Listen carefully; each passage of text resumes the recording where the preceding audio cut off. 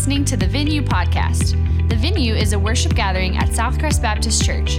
We hope that this podcast helps you find your greatest pleasure and purpose in Jesus. Amen, and good to worship with y'all. You know, lasts are pretty significant, pretty important. I remember the last time that I saw my papa, my mom's dad. It was Christmas time, and man, my papa had a profound impact on me. He was the man I would say who taught me to laugh a lot, to not take myself too serious. He was a brilliant man. He actually worked on Stealth Bomber, but even in all his brilliance, he was goofy. He was always cracking jokes.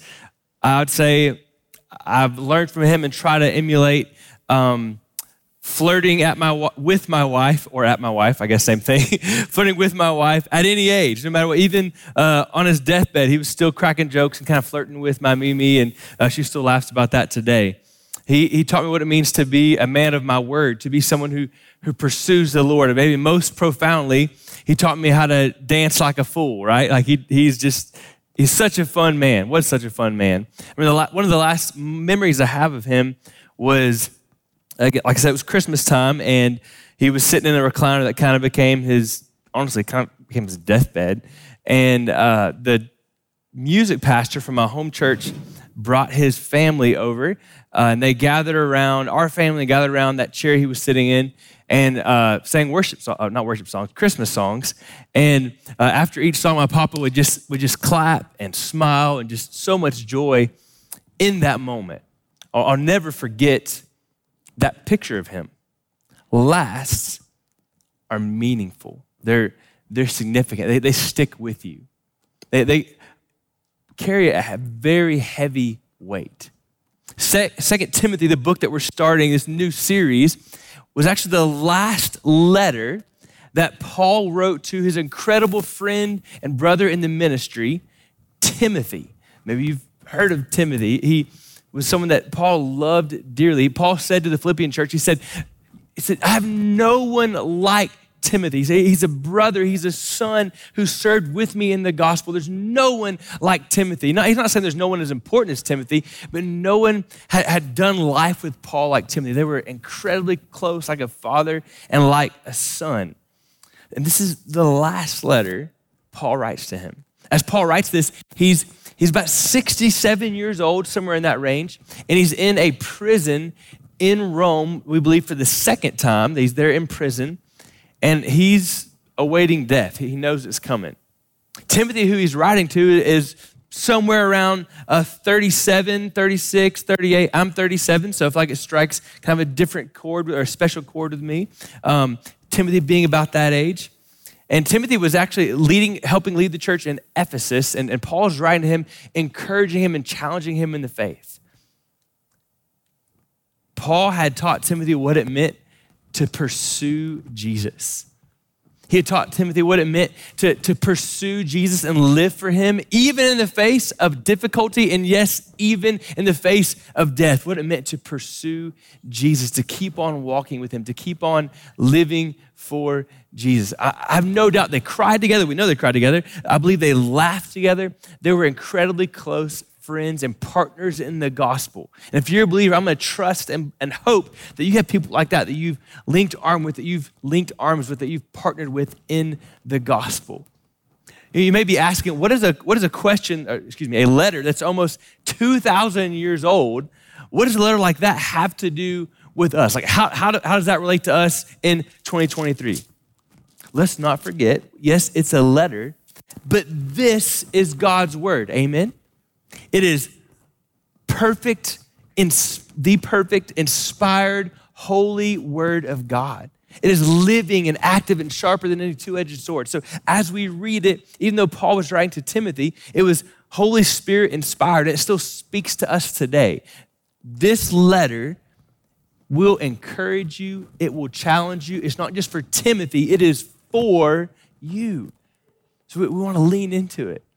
So many, as we read, you're going to see so many commands throughout the book, throughout the letter, but also there are a ton of just biblical principles. So not necessarily commands, but truths to embrace that as you embrace these biblical truths, they will change your life. And yes, action comes from that, but I believe particularly the first few verses we're going to study this morning, there's just so much truth to embrace.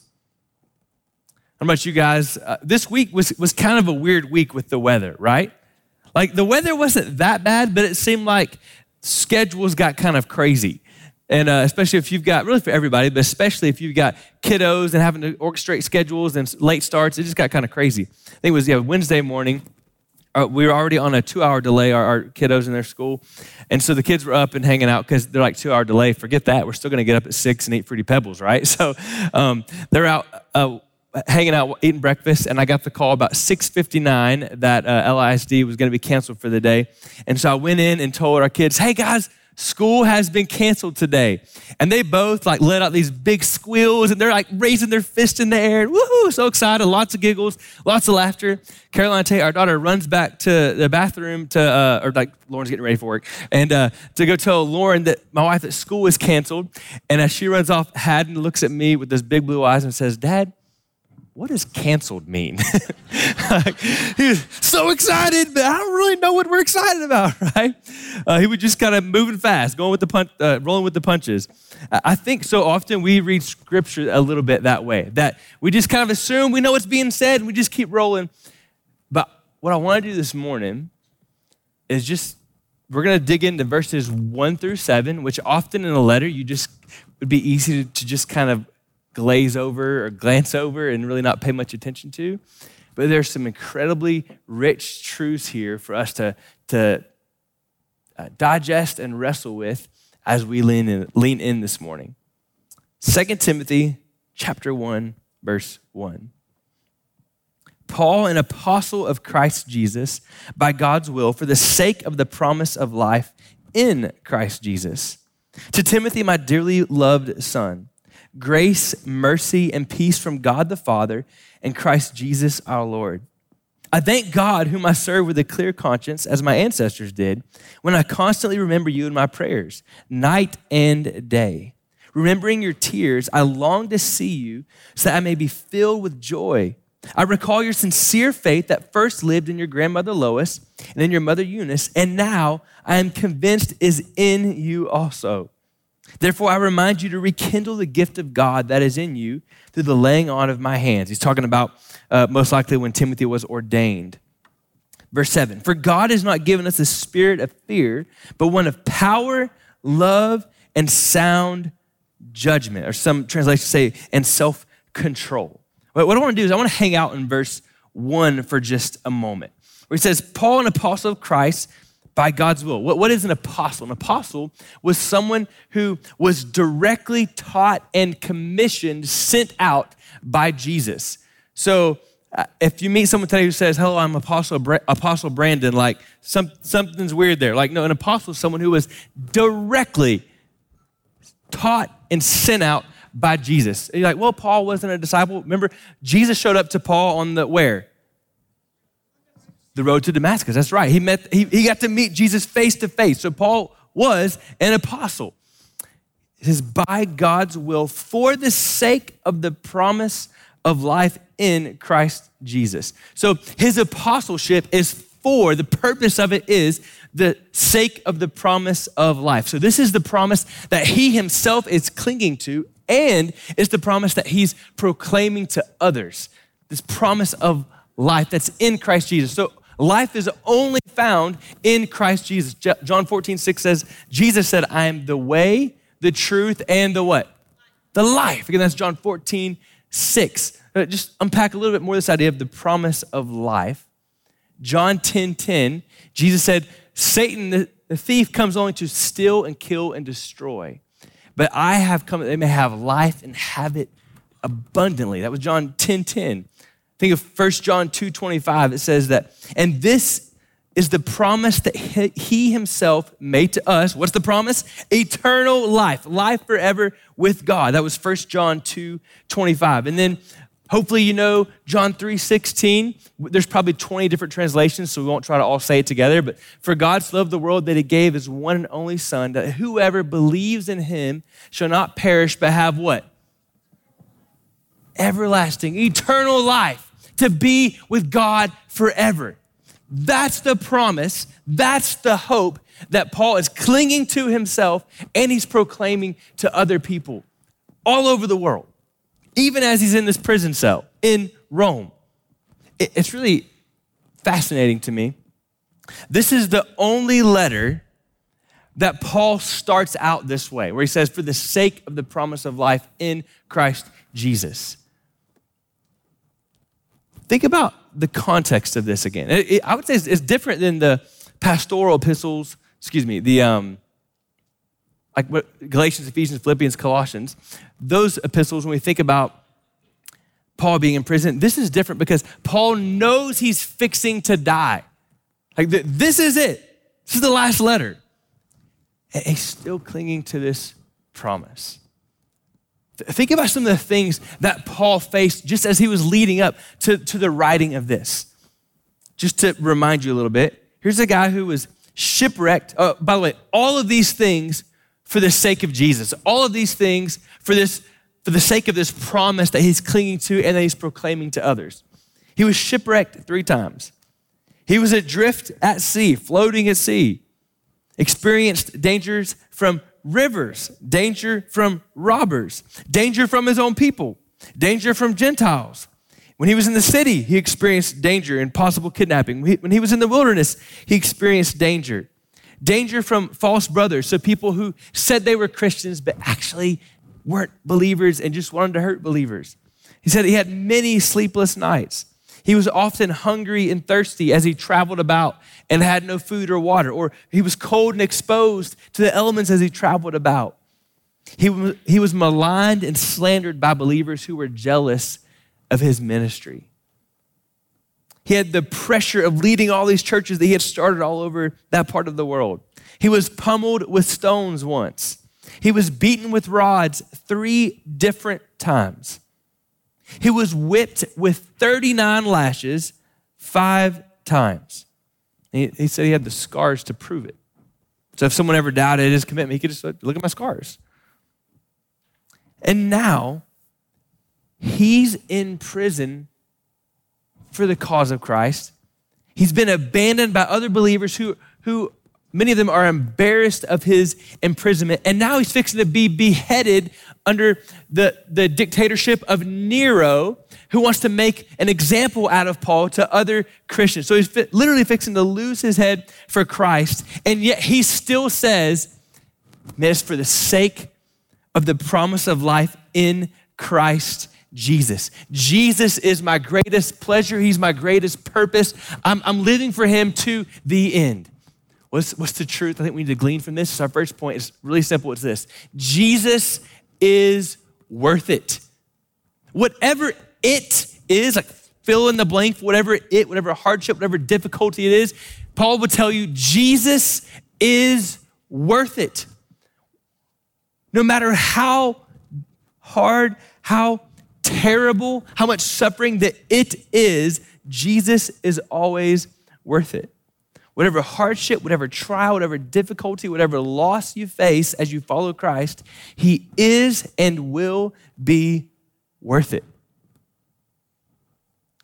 That's like hard to hear, but encouraging to hear, right? This acknowledgement that following Jesus is difficult, but at the same time, he's worth it. So to the 70-year-old who your family doesn't want really anything to do with you, your kids, your grandkids don't want to come spend time with you because they don't really like your faith. They think your faith in Jesus is kind of annoying. Jesus is worth it. To the 50-year-old who can't ever seem to catch a break at work, is never considered for that promotion because you won't cut corners. You're going to stand for biblical principles. You're going to do what's right even when no one else is doing it. Jesus is worth it.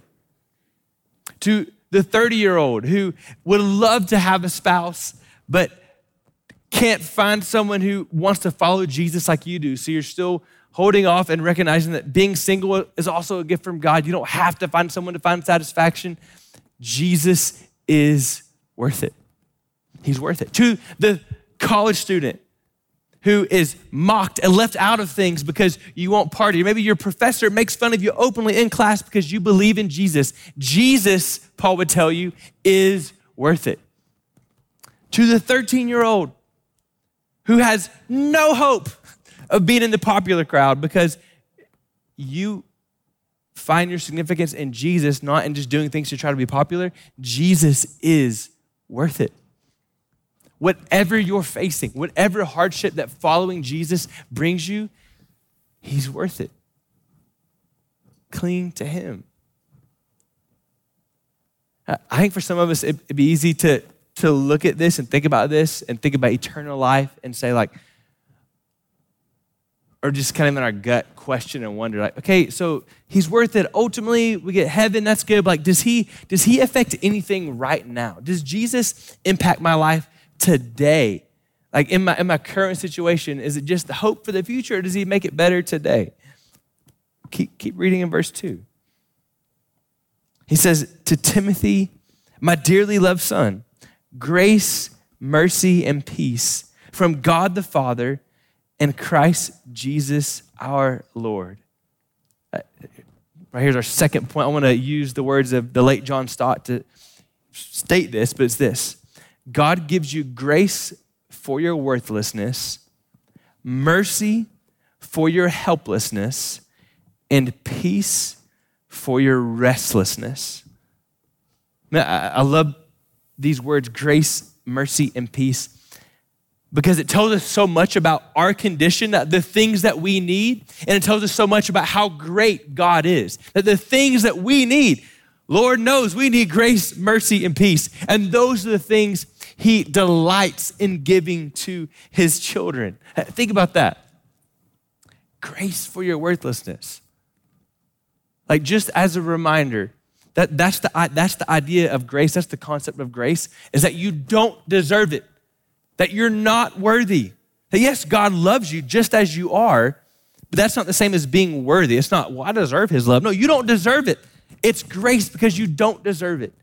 So even in your worthlessness, even in your sin struggles, even in the vileness of your heart, and that we deserve today death, hell, and damnation and eternity apart from God, God gives us grace. And even in the moment right now when we would be prone to walk in shame and condemnation because of our sin and because of our struggles and the things that we keep circling back to, there's grace in your worthlessness. Mercy in your helplessness. Like all of us, as strong as we may think we are, as smart as we may think we are, we're all pretty helpless when it comes down to it. Like the amount that you can control in your life is very small, very small. Your ability to change yourself and become who God wants you to be is pretty weak and infantile. And yet there is mercy in your helplessness, in your struggle to think the way that you should think and talk the way that you should talk and to live the way that you should live. In your weakness, in your helplessness, God gives mercy. He wants to help you. And peace in your restlessness. Man, how restless are we? How many of us struggle to go anywhere or do anything and put our phones down?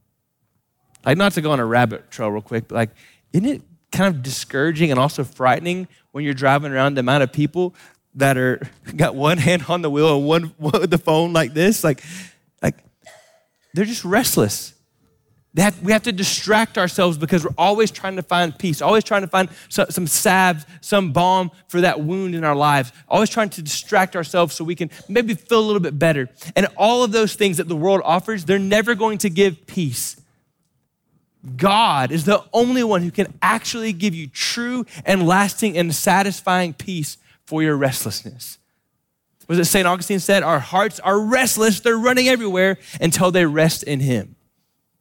They're going to run all over the place until they find rest in the hope of Jesus Christ, until we sit at his feet. I think there's like this image of a fire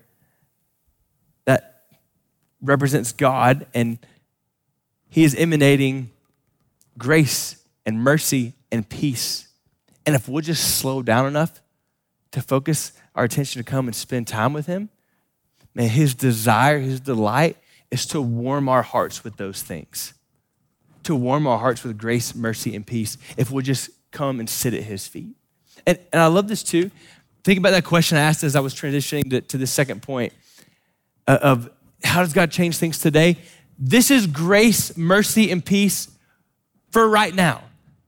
This is not, maybe one day I'll have some grace and mercy and peace in my life. Or I remember when I first got saved, I had some grace, mercy, and peace in my life. No, this is right now, ever present, in the moment, here for you. God saying, you need some grace? Here it is. You need some mercy? Here it is. You need some peace? I've got what you need.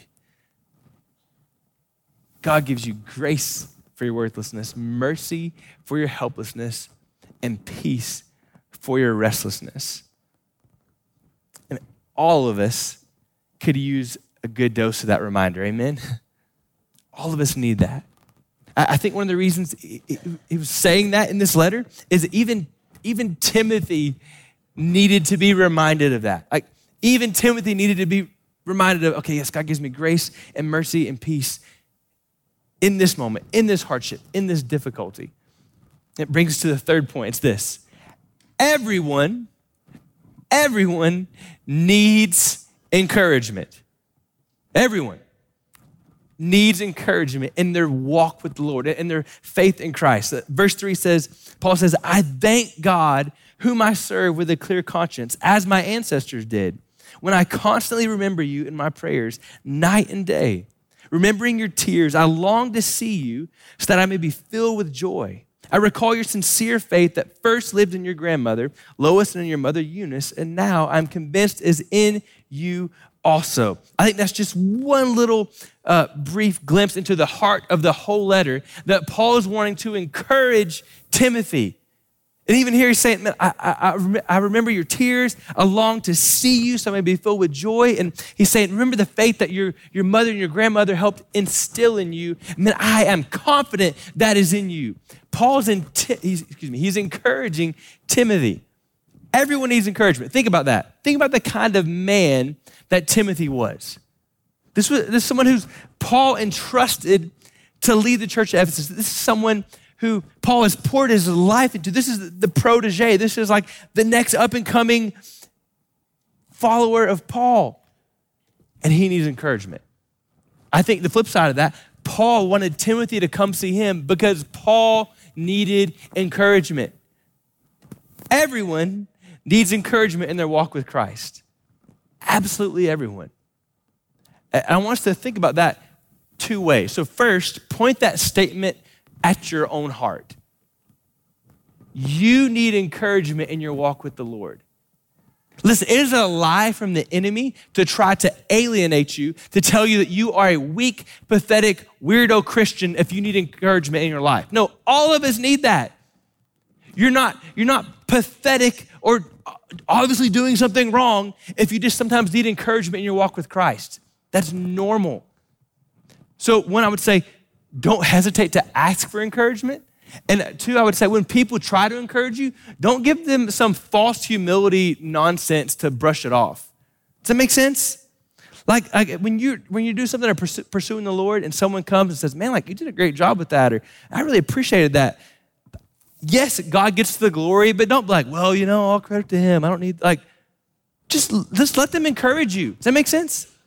Everyone needs encouragement. Now, okay, so we pointed that truth arrow at our heart. Now flip it around. Everyone needs encouragement. Everyone.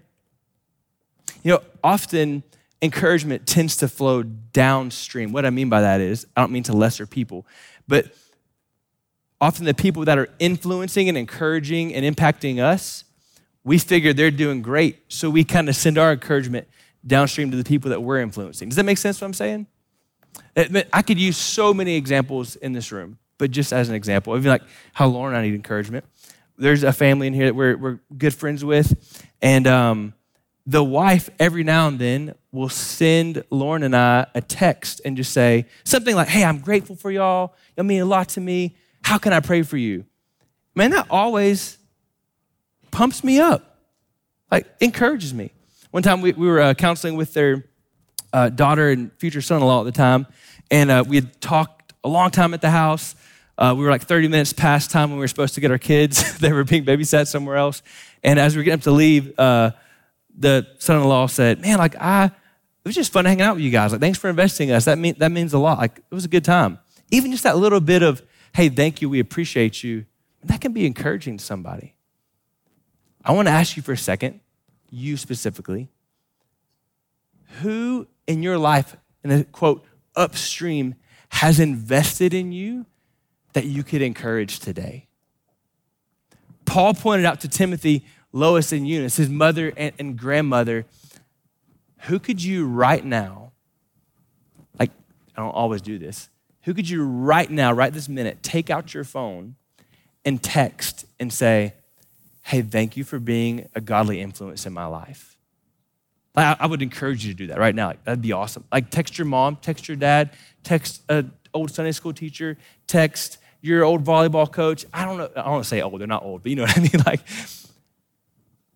who could you encourage upstream and downstream, so to speak, in their walk with Christ?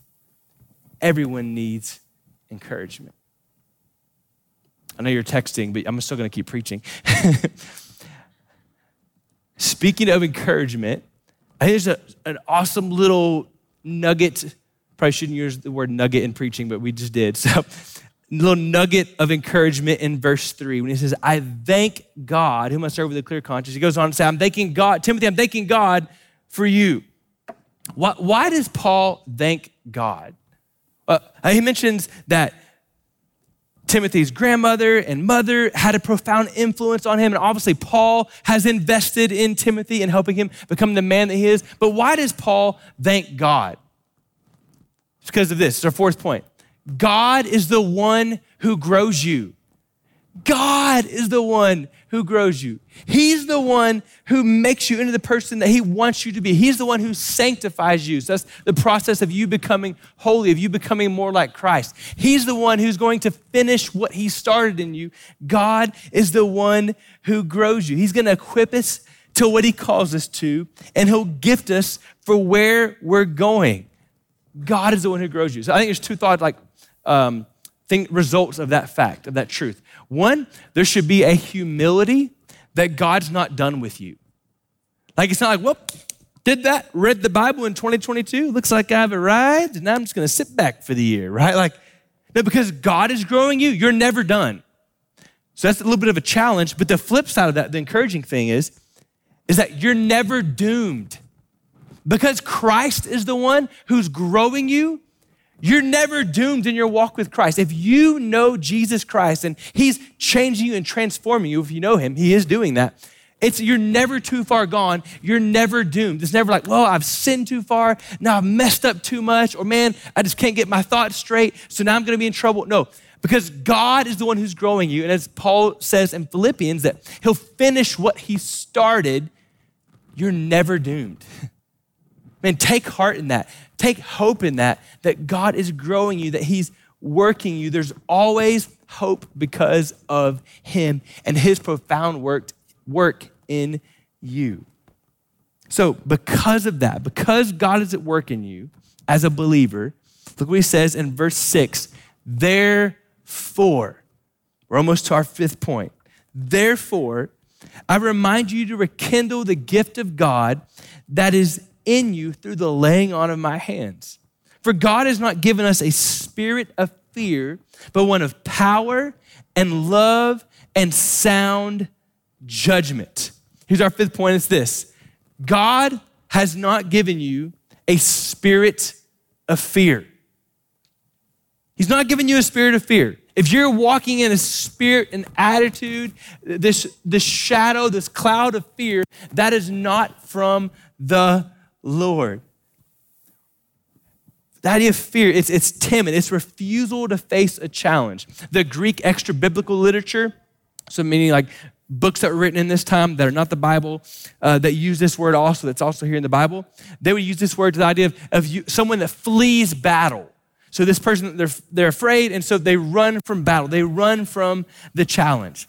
Why would Paul need to tell Timothy and the Holy Spirit tell us that God has not given us a spirit of fear?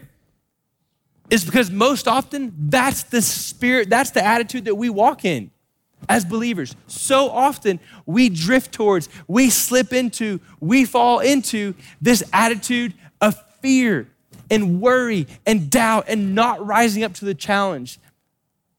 Saying, God has not given you that. He's not given you a spirit of fear. And we particularly most often go into those situations or go into that mindset and into that heart frame of heart when things are difficult or they're not what we expected. Think about this with Paul and Timothy. I mean, Timothy's had so much hope about the gospel spreading and so much excitement. And now Paul, who has invested so much in him, is in prison. And they both know is fixing to die.